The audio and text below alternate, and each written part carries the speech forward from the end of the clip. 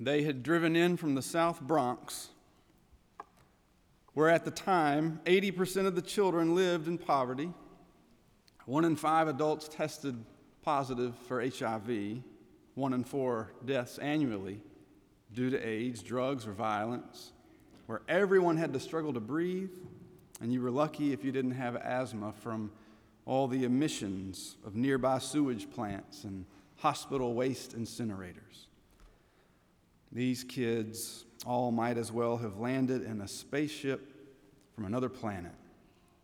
But there they were, singing Christmas carols on the floor of the New York Stock Exchange. Their group's name in bright lights coursing across the ticker screen, the children's choirs of St. John's and Transfiguration Lutheran churches all around.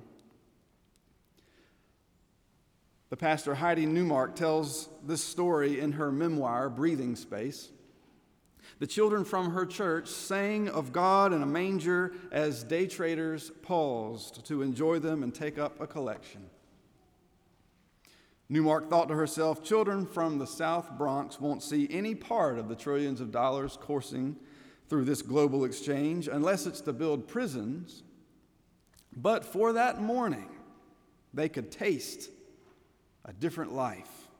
They were treated like royalty and seated after their choral performance to an elegant dining experience, complete with tablecloths and silverware, real silver. Goblets, she said, of chocolate milk and strawberry milk, offered on silver platters to the children. They could have one or the other, or both.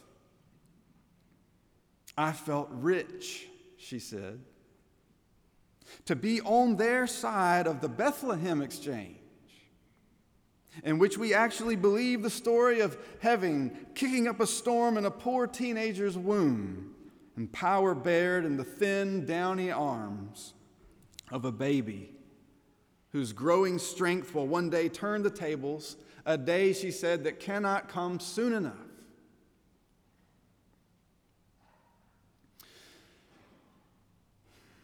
Some of you may find it rich that I, a white Southern male, would have the nerve to preach from the Magnificat. This is not my song. This is Mary's song, so beautifully read just a moment ago. A poor woman's song. So there's really only one way for me to preach this without mansplaining it. And that's to refuse to protect us from its subversive power. So, let's brace ourselves, shall we? He has brought down the powerful from their thrones and lifted up the lowly. He has filled the hungry with good things and sent the rich away empty.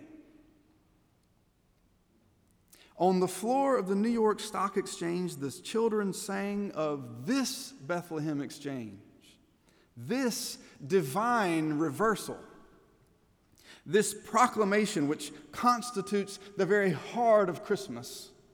Yes, Mary has begun to feel the child growing inside her. All of the accompanying side effects of pregnancy are manifesting themselves, the strange and wonderful sensations that I can only imagine, the glow of skin, the unusual cravings for things like pickles and ice cream. I don't know why those go together. Y'all know, my mother told me she craved, when she was pregnant with me, she craved buttermilk. Maybe that explains some things.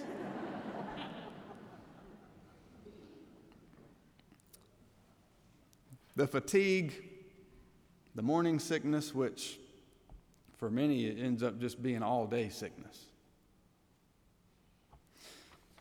But then again, Mary has also begun to feel the divine reversal growing in her womb. Because of this child, kings and prime ministers and presidents will be upended and dethroned. Old ideas and assumptions upon which entire philosophical systems rely and ways of life rely will begin to unravel. The imaginations of the proud will be scattered. As we find out in Luke's sequel, part 2 of Luke is the Acts of the Apostles, the powerful call of Jesus' followers, call them these that have turned the world upside down. And let's not forget that Mary is implicated in her own song. After Jesus' birth, there's this mysterious man who comes into the temple to bless him. His name's Simeon. And he says he's going to be the cause of the rising and the falling of many. And he looks Mary in the eyes and says, "A sword will pierce your own heart too." Jesus' birth, not just his ministry and his miracles and his healings and his death and resurrection, but his birth, Mary says, brings down those from on high and lifts up those from down low. Before she and Joseph ever get to the manger, Mary's already singing a prequel to her son's sermons about the last being first and the first being last. It's already become evident inside her, deep inside her, viscerally inside her. This is the same Jesus who will say to the high waves threatening the disciples, and we know what those look like, "Be still." This is the same Jesus who will say to rich Zacchaeus, "Zacchaeus, you get down from that tree. If you're going to be with me and I'm going to bless you, and if I'm going to come into your house and into your own heart, you've got to come down to be with me." This is the same Jesus, lowly and cast down, bruised and bleeding, condemned to die with the wretched of the earth, is lifted up with an inscription both mocking and true, "King of the Jews." He has brought down the powerful from their thrones. Now, whether we have ever been pregnant or not, we can feel the Spirit growing inside us, even moving our bones around, our organs, and pushing up against the insides of our rib cages. A deep and visceral germination inside us of the divine reversal. It is a sign of strengthening faith if, when we look at the way things are, it upsets us and it stirs us inside us a longing for God to show strength with a powerful arm. Christmas promises glimpses of this Bethlehem exchange, where the crooked ways are made straight and where the downtrodden, both the poor and the poor in spirit, receive promissory notes of good things. For he has filled the hungry with good things.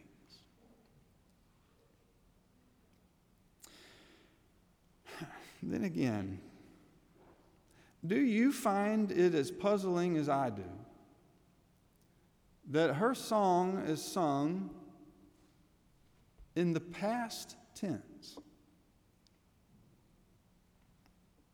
She does not say these things will happen. She says they already have. All of the verbs are past tense. He has brought down the powerful from their thrones and lifted up the lowly. He has filled the hungry with good things and sent the rich away empty. It's already done. Already decided. And though I struggle like you to believe this is true, because if you just look around, it doesn't seem very past tense or even very present tense. But God has already accomplished these things. God has already commenced this divine reversal. It's too late if any of us would want to stop it. When we see glimpses of the reversal, these are not accidents, but they're signs that Mary's song is echoing from the past into the present. Suppose something that could grow inside of us this Christmas is no longer being afraid of a God who disestablishes the established. It happens. It happened early on, even if you remember back, let's say, to Constantine, one of the greatest emperors that ever lived in human history, one of the most transformative Roman emperors of all time. He started out his rule in the early 4th century, a pagan. And by the time all the Christians had got hold of the place, he was asking the bishops near the end of his life to please baptism, but not too soon, because he still was afraid that some of his sins might not be covered. So wait a little longer. And he was baptized not long before he died. A pagan emperor. Bring it back into the present, though. Think about what's just happened this week. The Moderna company that has been responsible for manufacturing so many of the vaccines, they have relented just this week on pushing for this patent dispute. And now it may make way for generic vaccines and a wider distribution so that things like Omicron don't continue to happen again and again. That's a powerful company. They made $18 billion this year. And they're going to give some of that up. Just a glimpse. But you know, it's interesting. Before Mary, I get them confused sometimes. I'm a little Catholic. That's what Baptists are. We're protesting Catholics. Anyway, I will save you all a lesson in Baptist history this close to Christmas. If you listen to Mary's song, before she says all the stuff about the powerful coming down and the rich being filled with good things, the first thing she says is the proud have been scattered in their imagination. Whatever is prideful inside of us gets torn apart and made threadbare, and it begins to become brittle and fall away. And that's where I think Christmas really begins for each one of us. Just as a baby begins to grow inside Mary, who will bring down the powerful from their thrones, this same baby also begins to bring down the little tyrannies of her own heart and begins to change her mind about so many things, including what's possible and what's impossible. So come with me, friends, and search your own hearts. May I and may we search our own hearts and find all those little tyrants inside that tell us the way things are is the way they're always going to be. In this idea that I've held on for my whole life, maybe I can let go. Or this grudge that I keep nursing. It's time for it to be overturned and scattered. Maybe that's where Christmas begins in Mary's song. Just beneath the rib cage, just below the heart, and begins to grow and expand until there's no room for anything else but the love of God. So this Christmas,